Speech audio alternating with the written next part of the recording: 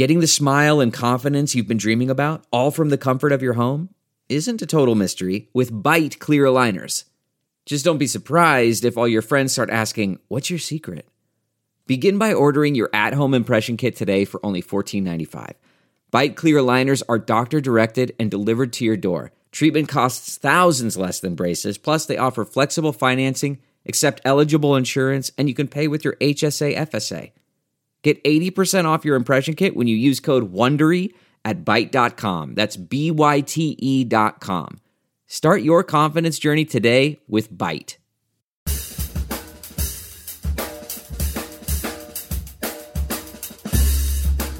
I mean, no one plans to get sick, and yet, here we are.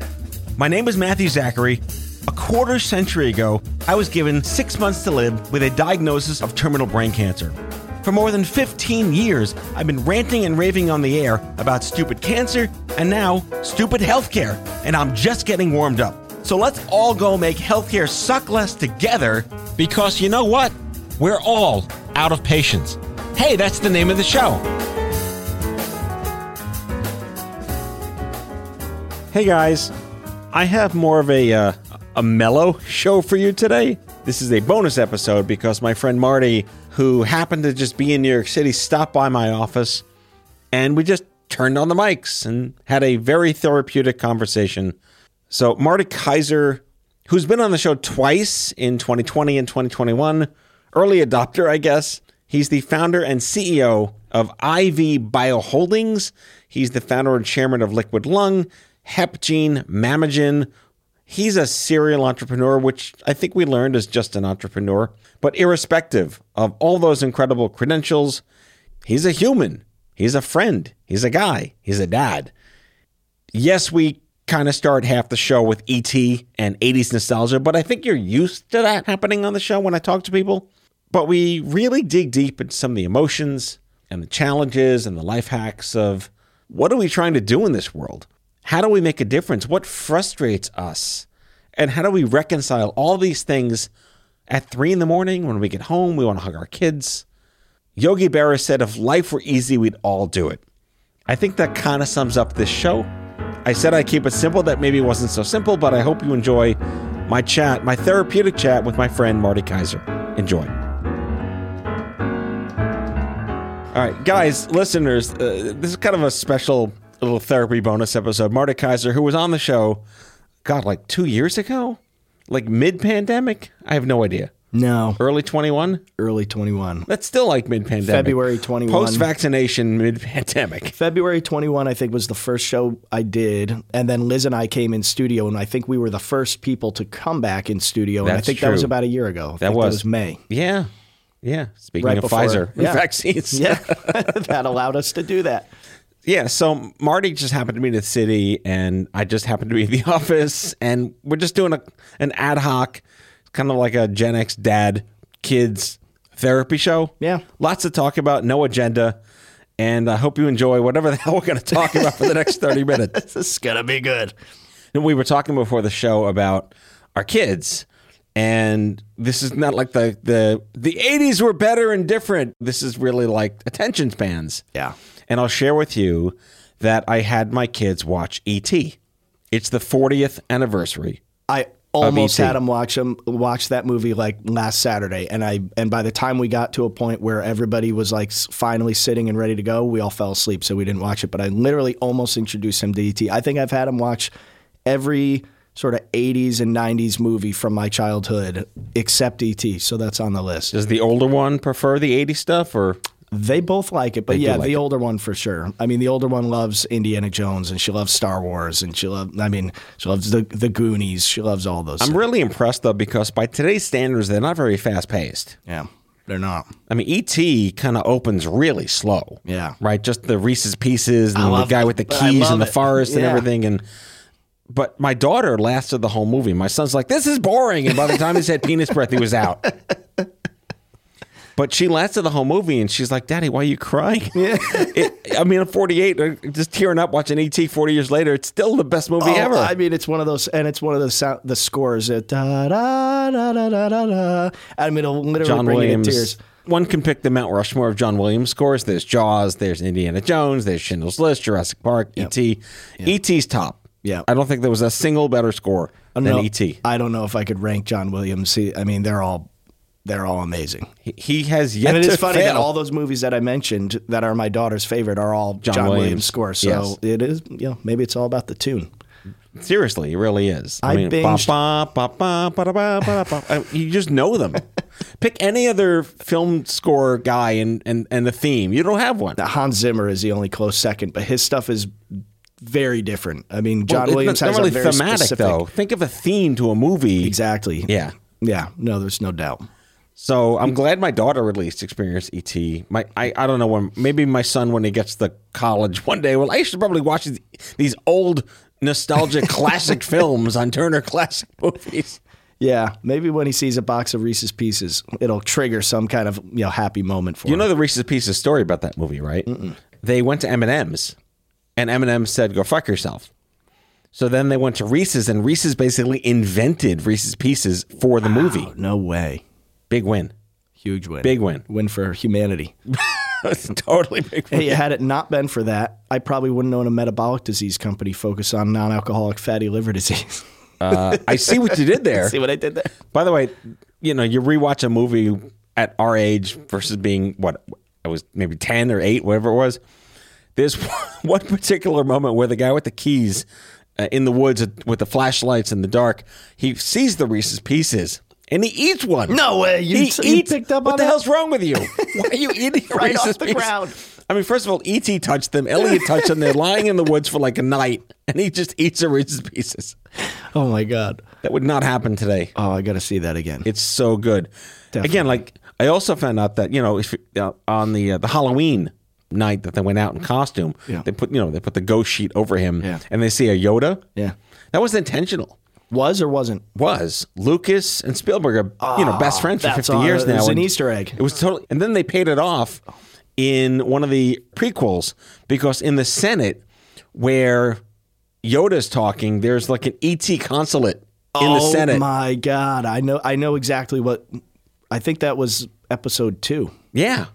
Oh, that's they were just so in the Senate, and there's an ET consulate there paying off something from 1982. Wow, that's so cool. ET saw Yoda and I know you guys. Oh, that is awesome, man. That's very cool. Yeah, so. Well, you talked about attention span and how the kids kind of had a different experience with that. But I think attention span is one thing that it's a whole topic that could be explored right now because on one hand, we live in this fast-paced society where the kids are just inundated with things. They're always on to the next thing. It's quick. It's fast. Everything's in little short TikTok versions of life, right? But a really good friend of mine, Todd Hartley, he's the CEO of Wirebuzz, big-time content marketing guru and sales guru. And he shined a spotlight on what he calls binge-worthy content. Because in this world where everybody's attention span is so short, it is funny how a season will drop on Netflix, and if the content is good enough, you'll binge it. You'll spend hours and hours and hours totally guilty as charged. Totally guilty. Everybody is. So I don't know that it's an attention span issue. I think it's more evolving the content and just making things worth people's time, which is so limited and kind of bite-sized now more than ever. So it's kind of like intellectual slothiness on demand. Yeah. On our demand. Yeah, not when it's available. Exactly. I'm just going to spend the next 6 days watching every episode of Sex and the City, and just like that. I heard Big died. We should watch this. Thank you, Peloton. Not a sponsor. Oh my God, that's great.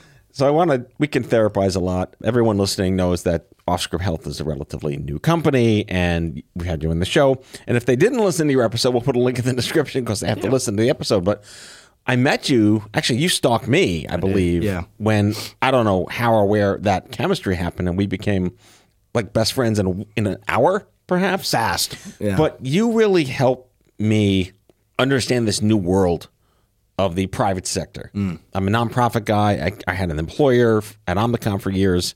I did some independent stuff, but it was just kind of me. And this whole world, like we're lurching into startup therapy, I guess. Oh yeah, here we go. And that mental health nonsense and crapness. And you've been doing this a long time. And what is it? Is it addictive? What happens when you decide I'm going to just keep making and selling and acquiring companies? It's very addictive. It's a roller coaster ride. It's an experience where on any given day, it could be the bluest, clearest sky, greatest day ever. And the very next day, it's scorched fucking earth. Right. And there's something exhilarating about that. There's something addicting to that.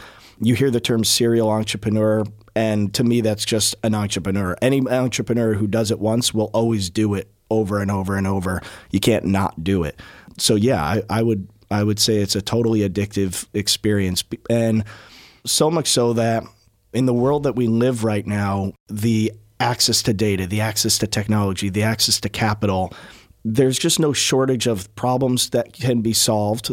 And, that just creates this rich universe of opportunity for people that have that burning desire and that sort of inner desire to create massive change, not incremental change, not a small business, but what startup truly is about is completely disrupting and displacing and complementing and enhancing things in very radical ways.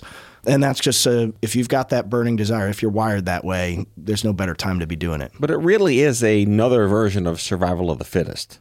You could have the best idea imaginable and fail at funding and fundraising. Right. You could have the crappiest project ever and make a shiny object deck and get $20 million.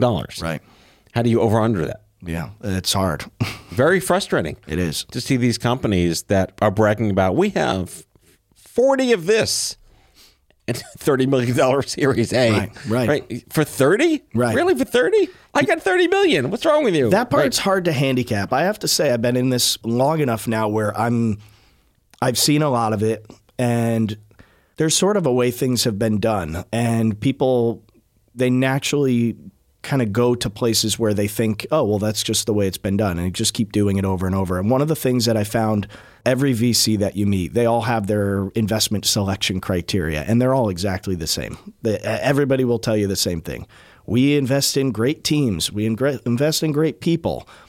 And it's a nice highway billboard. It is, right? And it's true. Obviously, no company is going to be successful without a great team and great people. We invest in assholes. Right?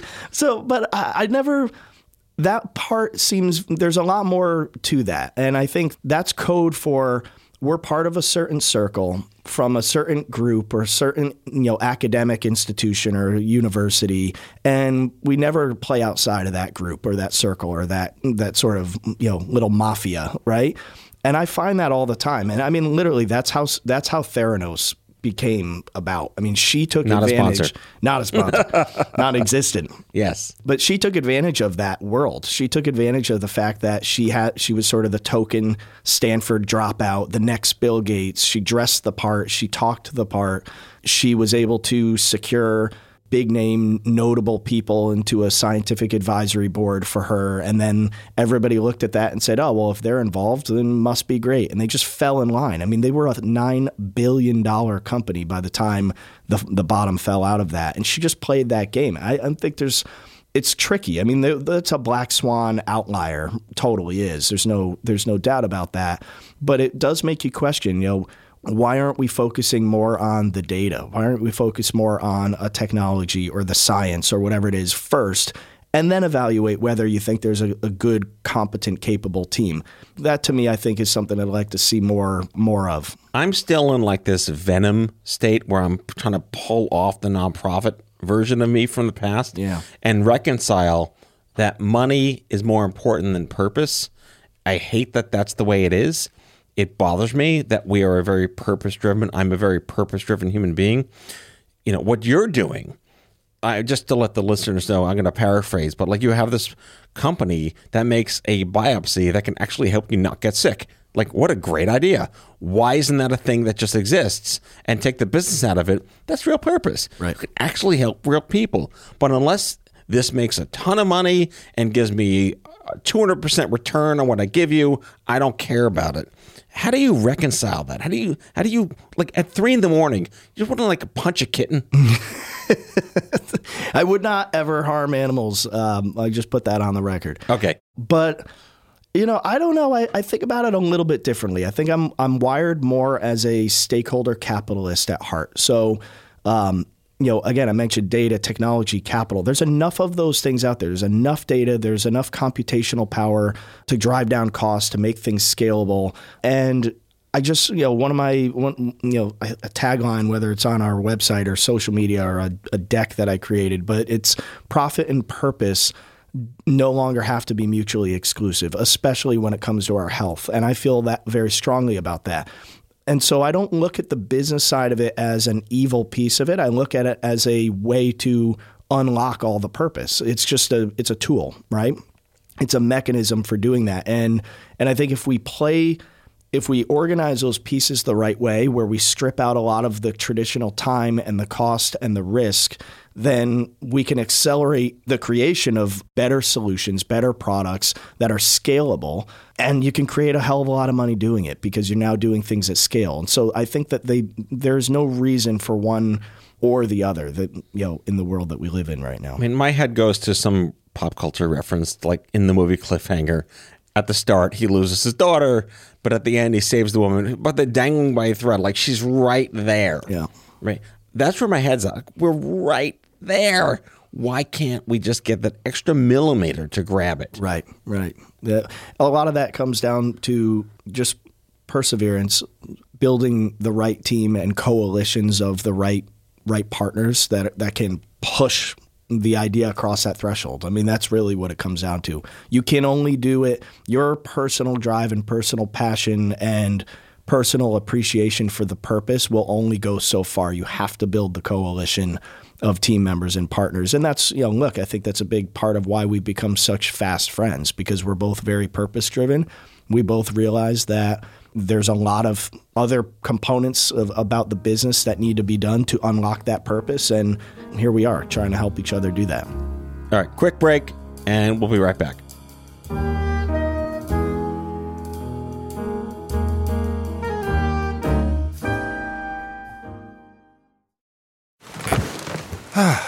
The comfort of your favorite seat is now your comfy car selling command center, thanks to Carvana. It doesn't get any better than this. Your favorite seat's the best spot in the house. Make it even better by entering your license plate or VIN and getting a real offer in minutes. There really is no place like home. And speaking of home, Carvana will pick up your car from yours after you finalize your offer. Visit Carvana.com or download the app and sell your car from your comfy place. Delve into the shadows of the mind with Sleeping Dogs, a gripping murder mystery starring Academy Award winner Russell Crowe. Now available on digital. Crowe portrays an ex-homicide detective unraveling a brutal murder he can't recall. Uncovering secrets from his past, he learns a chilling truth. It's best to let sleeping dogs lie. Visit sleepingdogsmovie.com/Wondery to watch Sleeping Dogs, now on digital. That's sleepingdogsmovie.com/Wondery. CarMax is putting peace of mind back in car shopping by putting you in the driver's seat to find a ride that's right for you. Because at CarMax, we believe you shouldn't just settle for a car. You should love your car. That's why every car we sell is CarMax certified quality, so you can be sure with upfront pricing that's the same for every customer. So don't settle. Find love at first drive and start shopping now at CarMax.com. CarMax, the way car buying should be.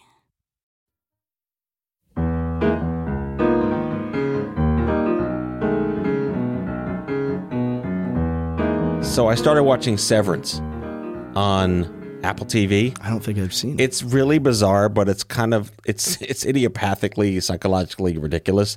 It takes place in like this hybrid 70s, 80s, 90s, 2000s mixed bag of culture. But the premise is that you get a chip implanted in your head when you agree to work for this particular weird company that we will, I guess, find out more about as the season progresses. And what the chip does is it turns off your memory when you enter the building. So when you work, you don't remember anything, because when you leave the building, you get to live your life. So the burden the ultimate NDA. Yeah, literally, that's exactly what it is. It's the world's greatest NDA. But the sell and the pitch to people is like, why ever carry the burden and baggage of your job into your real life? Live your real life as authentically as possible.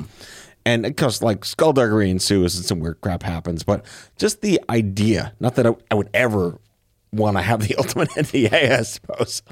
Just being able to turn off the frustration when you get home. I had a nurse on the show recently. She had cancer as a nurse. So when the oncology nurse gets cancer, and I said, before you got sick, you're dealing with kids with cancer every day. How do you turn that off? Right. Can you turn that off? And, not apples to apples per se, but every day it's a no, it's a frustration. It's how do you not get it? And then you get home and you just want to be yourself with your kids. Right. Do you face that? Yeah, well, we all face that in entrepreneur land. It's gotten harder, though, because there's no commute anymore, right? Right. Oh, wow, yeah. The commute was like a big part of the unwinding and the re-entry mode. So, you shut your laptop in your master bedroom after a Zoom meeting because you're hiding from, the dog barking and the Amazon guy ringing your doorbell 5 times a day.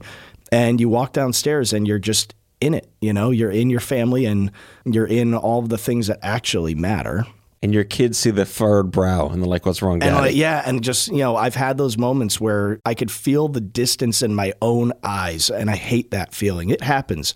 It's inevitable. And I think just constantly trying to find things that allow you to still remain creative, but aren't completely related to the business. And I think that whether that's finding peace in nature, in a hike. We live in Southern California. I love to go to the ocean. I don't go in the cold, dark, shark-infested ocean, but I do take sort of inspiration and feel a sense of what's the way to let me put this differently. When I put myself into big, large spaces, open ocean, 180-degree views as far as the eye could see with nothing out there, the frustration of the little problems that are so close to home feel a lot less important because they're in the context of something so big and something so vast. And, I know I'm getting pretty deep here, but I'm introspective this way. You see the vastness of something, and I see the hope and the possibility in that vastness. And there's some people that just are not wired that way. I am wired that way.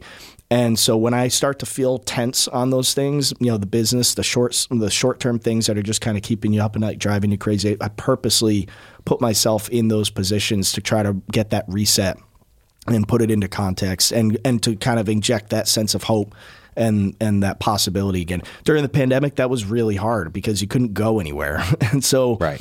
But now we're starting to, get back to that point where the more you can put yourself in that, I think it helps. It helps smooth some of that out. I mean, you could also go stir crazy realizing that we are just meat on a rock floating in space infinitely forever. Like, what does that even mean? That makes no sense. I don't get it. Don't go too Neil deGrasse Tyson on yourself staring at the stars. Yeah. But at the same time, then you go watch Multiverse of Madness or something like that. And you're like, what is really going on? That's sort of the interesting dichotomy of it. So on one hand, we're pieces of meat floating around on a rock in the middle of the universe. On the other hand, every action that we take, we actually see a reaction, right? So every action, every thought, every idea. Are you going all thermodynamics on me? I think I am. Okay. So you see the impact that you're actually having in somebody's life or on a business or, in your community. And you're not so insignificant. So there's, on one hand, this vast feeling of total insignificance, and then there's great significance. It's hard to find that balance. Have you ever just wanted to have a day job? When I was in finance and I didn't feel a whole lot of purpose in the work that I was doing in finance, making a lot of money, pretty good at it. There were a lot of times where I'd be driving my beautiful car past some road workers doing construction, and I just look at the simplicity of wearing a hard hat and pushing a button on a jackhammer. And I would actually feel a little jealous. And I'm like, here I am with nothing to complain about, but I wish I sort of had that simplicity in my life. That was the only time I felt that way. The work I do today is so much more purposeful and it's so much more intentional that I don't feel that way anymore. But I have felt that way. It was weird. I haven't shared that with anybody because it seemed kind of crazy and spoiled and selfish. Yeah, I mean, but to channel Mike Judge in Office Space, that's kind of what they did when they burned the building down. They all went to work in construction. There's something about working with your hands and going home, washing your hands, and the job's over. Yeah. So that's the point. There's sort of a shut off there that people like us don't have. But if you're doing what you love, it's worth it. Do you have a personal strategy on how to deal with rejection? And I mean rejection in the emotional sense that you have to separate out. And this is just me for my whole life. Rejection. I'm a musician. I want applause on the stage. How do you apply that to venture capital or raises or clients or whatever? Right. You know, they're not really rejecting me as a person. They're rejecting a business opportunity. And I've always had a problem conflating that. And that's sort of been my corporate counsel therapy. Personal strategy for dealing with it. I mean, dealing with it, accepting it as a known variable. Accepting it as a constant in the equation. So if it's accepted and it's a constant, then when it happens, it's part of the equation, right? So if you aren't accepting of that fact, then it's going to hurt every single time. That's sort of what I would say is kind of a personal strategy for that. But I mean, look, I got rejected by my wife every day to be my girlfriend. I asked her every day in the 6th grade. I sort of backed off to like every other day in 7th grade, kind of backed off, a little bit more through 8th grade. But she didn't say yes to be my girlfriend till junior year of high school. So it was a 6-year period of that is some adolescent persistence, right? Persistence there. And a lot of rejection, but finally worked out, and we've been together ever since, almost 20 years. So and you look great on Instagram. It worked. Did you just celebrate something? It was worth it. Yeah, 19 years. Wow, 19 years from the day that she said yes to be my girlfriend. On April 25th, around 10:30 at night, on the corner of the Boston Post Road and South Pine Creek Road in Fairfield, Connecticut, she said yes in my Ford Focus. And she said yes, and we've been together literally uninterrupted 19 years since that day, so we celebrated that. And so you have a yes-iversary, a first date anniversary, an engage-anniversary, a wedding anniversary. And I mean, look, the love at first sight was sort of the sight-iversary, right? Yeah. And that's what started. What grade? 6th grade. Wow. Yeah. My oldest is 9, so to think in like 2 years she could potentially meet the love of her life, that's a little creepy. Yeah, my twins are in 6th grade as we speak, and that is hyper creepy. It's really creepy. But it worked. Look, the point is it was worth it. And, there was rejection along the way, but I didn't give up because I knew, deep down that it was the right thing and it was worth it. And so those are just the strategies. Accept it as a constant. As long as it's worth it, keep freaking going, keep pushing, keep knocking, keep grinding.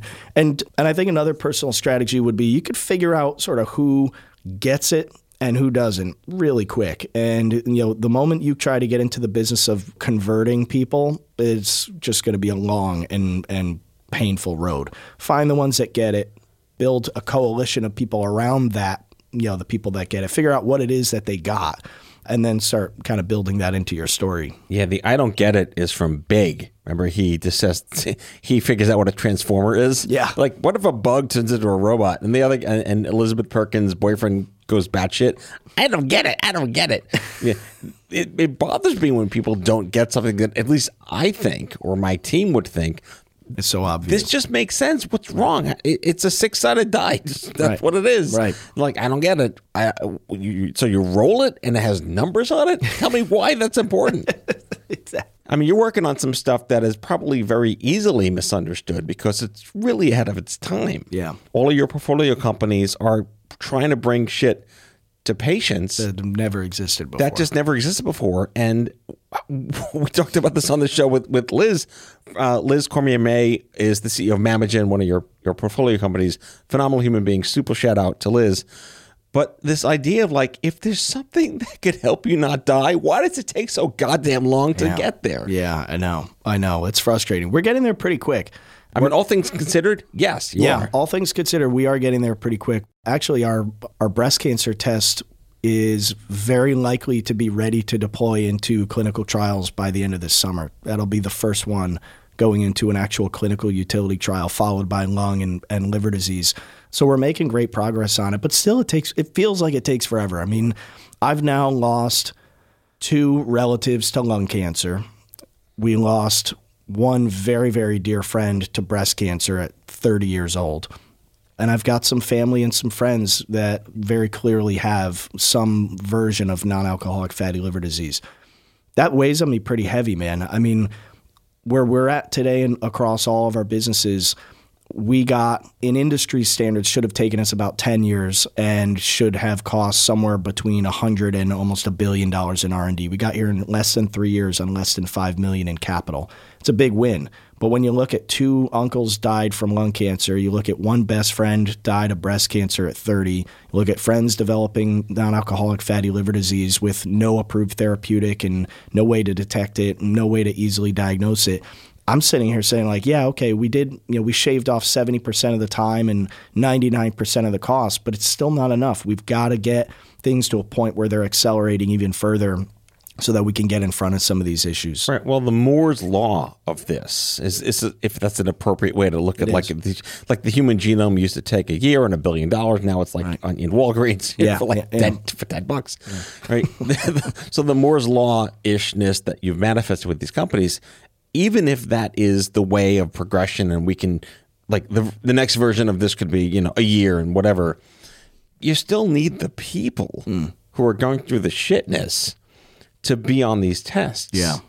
And in modern day cacophony of literacy and diversity and health equity and really important things that we didn't even think about 10, 15, 20 years ago, this idea of better problems to have. Yeah. My frustration still stems on how the hell do people know shit exists? Mm-hmm. Well, a platform like what you've built is a big part of that. I mean, it's I think it's the number one reason we became friends so quickly, because I view it the exact same way. There are so much innovation happening, but it's happening within the closed doors of the ivory towers within an academic institution where these researchers are phenomenal at what they do and they're great at patting each other on the back, but walk into Starbucks and nobody's ever heard of half of these things. And it's like, okay, we've got to find a way to bridge that divide, bridge the innovation with the awareness. And, that's a big part of what we're focused on doing. It's a big part of why Liz and I spend a lot of time talking to, breast cancer advocacy groups and survivor groups and, all different types of networks of real people that have real risk of real disease, and we try to educate them on real future solutions so that by the time they're at the we're into the market, we've got a community that understands and is ready to go. We are doing that in a pretty unique way. Liz may not want me to share this because she'll probably want to debut it in a bigger way, but I'm going to do it here. This is going to air in 2027, so it's okay. Perfect. So she has been quietly building something behind the scenes at Mamagen called Mamagen Marketplace. And think of this as like Goop for healthcare. So a better Goop, I hope. A better Goop. Not like a less raunchy Goop. Vaginal fans and all these weird things. A lot less raunchy. Not sponsored by Goop. But a community. And so it's a marketplace where initially we'll just be selling merch, right? It'll be branded logo gear with our hashtags, our logo, our hashtags, our slogans, things that, are comfy and cool and sort of trendy and fun to wear. Yes, they're fake. My real ones tried to kill me. Yeah. A really, really... That shirt sold really well in the 2000s. I don't know how well it aged, but that was the shirt in the 2000s. Oh, my God. We should actually bring that back and throw it on the marketplace. I can't imagine there being any IP with it. I think we can do it. I think it's a great idea. Well, the flagship sort of product on the marketplace will be what we call the Pink Robe Killer. And that was inspired because a lot of breast cancer survivors that we talked to complained about when they get their mammogram, they're given this pink, shitty hospital gown that, is uncomfortable. It's one-ply toilet paper, first and foremost. Oh, yeah, without question. It's just pink one-ply. Yeah. And it bugs them. And they're like, it's just awkward. They think it's, cute because it's pink, but I'm really, I'm terrified to get my mammogram. I don't want to be there. It's uncomfortable. And so we came up with the idea of a Pink Robe Killer, which is a comfy, plush, zip-up hoodie, a bright, shocking pink, so a more bold kind of stance. That you can wear to your mammogram? Yeah, you can wear to your mammogram. Wow. And so I could envision this as sort of almost like a partial gag gift for a woman who's turning 40 where you're now eligible for your mammogram. Mm-hmm. So, hey, it's sort of a cute, fun, comfy thing. It's kind of a joke at the same time because, you're 40 now, it's time to get your mammogram, but it's actually driving awareness to screening. And so a big part of us is just trying to drive awareness to that. women buy that product. A certain percentage of the proceeds of the product sold through the Mamagen marketplace will fund our research and development, which actually accelerates the time for an actual viable product that people want and can use. And the other percentage of the proceeds we're actually going to dedicate towards building and funding our community-based efforts. So one survivor told us that when she got breast cancer, everybody gave her gift cards. They all brought food. They all brought things to like make her, sort of take the sting out of that diagnosis out. And she complained about it, and she said, look, it was really thoughtful. It was really nice. But the reality was I really needed that food and those gift cards on my chemo days, because on my chemo days, I was a shell of a human being. Yeah. And I couldn't cook for my kids.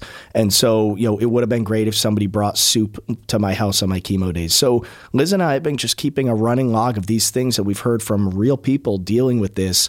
And we've got, every intention of being able to fund as much of that, whether it's funding the soup and trying to create these pop-up communities of women that can help each other throughout the entire journey of, previvorship to survivorship to thrivership, and be able to support that across now you're the way. making words up. But now I am, but that's an example of that profit and purpose intersection. Yes. They're not mutually exclusive. And actually, think about what we're doing there. The Mamagen marketplace will fuel the community, and the community will fuel our market adoption. And so now there's this feedback loop of, this very positive and purposeful feedback loop where everybody wins. I mean, that's something that nobody's doing in healthcare. I can tell you that. They're not doing it in diagnostics. Most diagnostics companies, the last interaction you have with them is a bill, and that's it. And we're breaking the mold on a lot of that stuff. So I don't know how I got there, but hey, I don't remember what you said. Tangents work here on the show. But the point is just thinking outside the box, thinking creatively. Oh, and driving awareness. I mean, and doing it. Creating a world where normal people actually know about this stuff. I want to end with a quick story, a really inspiring story. This goes back to the influence of customers and consumers and patients in policy. You mentioned 40 years old for mammograms. So it didn't used to be that way. If the listeners are not aware, mammograms were 50. And that was because the tech didn't exist to find anything with denser breast tissue, which is what you have when you're younger. And in 2012, as part of Obamacare, ACA was passed, and there was a sub-legislative thing shoved in there called the Early Act that Debbie Wasserman Schultz, the former head of the DNC, when she got breast cancer, she realized, I got to do something. I'm not 50. So among many things, the bill guaranteed covered reconstruction benefits for the rest of your life if you have mastectomies and whatnot. But more importantly, it lowered the screening to 40 and required the diagnostics companies to change their tech to detect denser breast tissue, not like 30-year-old breast tissue, but 40-year-old breast tissue. So here's the story. I have a dear friend of mine who I've known a long time now. She's a award-winning health journalist for many, many years. Had a mammogram on her 40th birthday, and they found something. And she's fine now. But if she had to wait till 50, she'd be dead. Yeah. So inasmuch as it is so critical to build these communities, channeling these communities for activations in federal protections is so important to all of us, because that's the one thing that eliminates so many bullshit variables of making sure people get these tests, people die less, people suffer less, and everybody wins. Yep. Totally agree. But understanding the limitations, right? There's, to your point, women under 40 have very dense breast tissue. And because of that sort of demographic of women, the mammogram, even digital mammography, is only about 47% sensitive. Right. So unlocking that and unlocking screening and lowering eligibility even further just poses a massive risk, not just in false negatives, sending people away that, actually have it and, you tell them that they don't and they do, but also the risk of false positives and being pushed through a system of completely unnecessary biopsies and expensive procedures. So we need to find that balance. We're finding that balance by intentionally designing non-invasive tests that are highly accurate but also affordable and scalable. Right. That could say, hey, you know what? You're not technically eligible for mammogram yet, but your blood work or your saliva work came back positive, and so you probably should go in for the full imaging workup, mammogram, ultrasound, MRI, and get you in there much earlier. And that's how we're approaching it. And I think once we establish some baseline data that suggests that we've ruled more of the right people in and we've ruled more of the wrong people out, then I think that unlocks a lot more of sort of the government funding and the eligibility requirements, and things will change. We'll push the limits of that. We're going to push this show as a bonus episode because just this week, listeners, so this will be like next week, but last week, based on whatever today is, we did a show with Exact Sciences and profiled Cologuard. Because that's a great way to know if you're at risk of something before you get it when you may not be eligible for a colonoscopy. The same model of, again, we're therapizing as serial entrepreneurs that are just entrepreneurs, right? If you can solve a problem that no one else is trying to solve, we really, really want to do it. And just getting there, even if it took you like a tenth the time as it would have taken 10 years ago, just getting to that last moment where you see the person who benefits, like my friend who had her mammogram at 40, that's why we do this. Yeah. And that's the driving force, and it's inversely proportional to the frustrations of getting there. Yep, totally. It is. It's an inspiring way to end. Yeah. It is. Are we done? No, we don't have to be done, but that ties it together pretty well. No, it really does. I mean, we ran over for all the right reasons, and I'm just thrilled to see you in person, my friend. You too, man. And again, like I love having like no real agendas, and if people are still listening at this point to the episode, thank you for sticking around. But no, he's just like two dads chiming on crazy shit. How'd we get here? What are we doing here? Paying homage to people we've lost, people we loved, and like I said, just the best kind of therapy is exactly this. And look, stay hopeful, stay positive, stay perseverant, and remind yourself, because I remind myself this a lot. I have to remind myself actually more than I would like to, but I do. And that is that I am a husband and a father who happens to be an entrepreneur, not an entrepreneur who happens to be a father and a husband. So I got to change my LinkedIn profile. You got to change it. And you got to make sure you're constantly putting that in check, because really at the end of the day, if you're winning at work but you're losing at home, nobody's really winning. So Marty Kaiser, thanks for coming back. Good seeing you, man. All right, take care. You too. That's all for now. If you like the show, be sure to subscribe, leave a review on Apple Podcasts, follow us on social, and tell all your friends to listen. Tell us what you'd like Matthew to cover in his next episode by leaving a message for us at 855-AUDIO-66, and we might just use it in a future show. Out of Patients is a product of Offscript Health. We are a healthcare engagement company built for patients and caregivers by patients and caregivers. Our executive producers are Matthew Zachary and Andrew McDowell. Our senior producer is Betsy Shepard. Our host is Matthew Zachary. It is recorded, mixed, and edited by Betsy Shepard. For advertising and media inquiries, email media@offscript.com. That's media@offscript.com.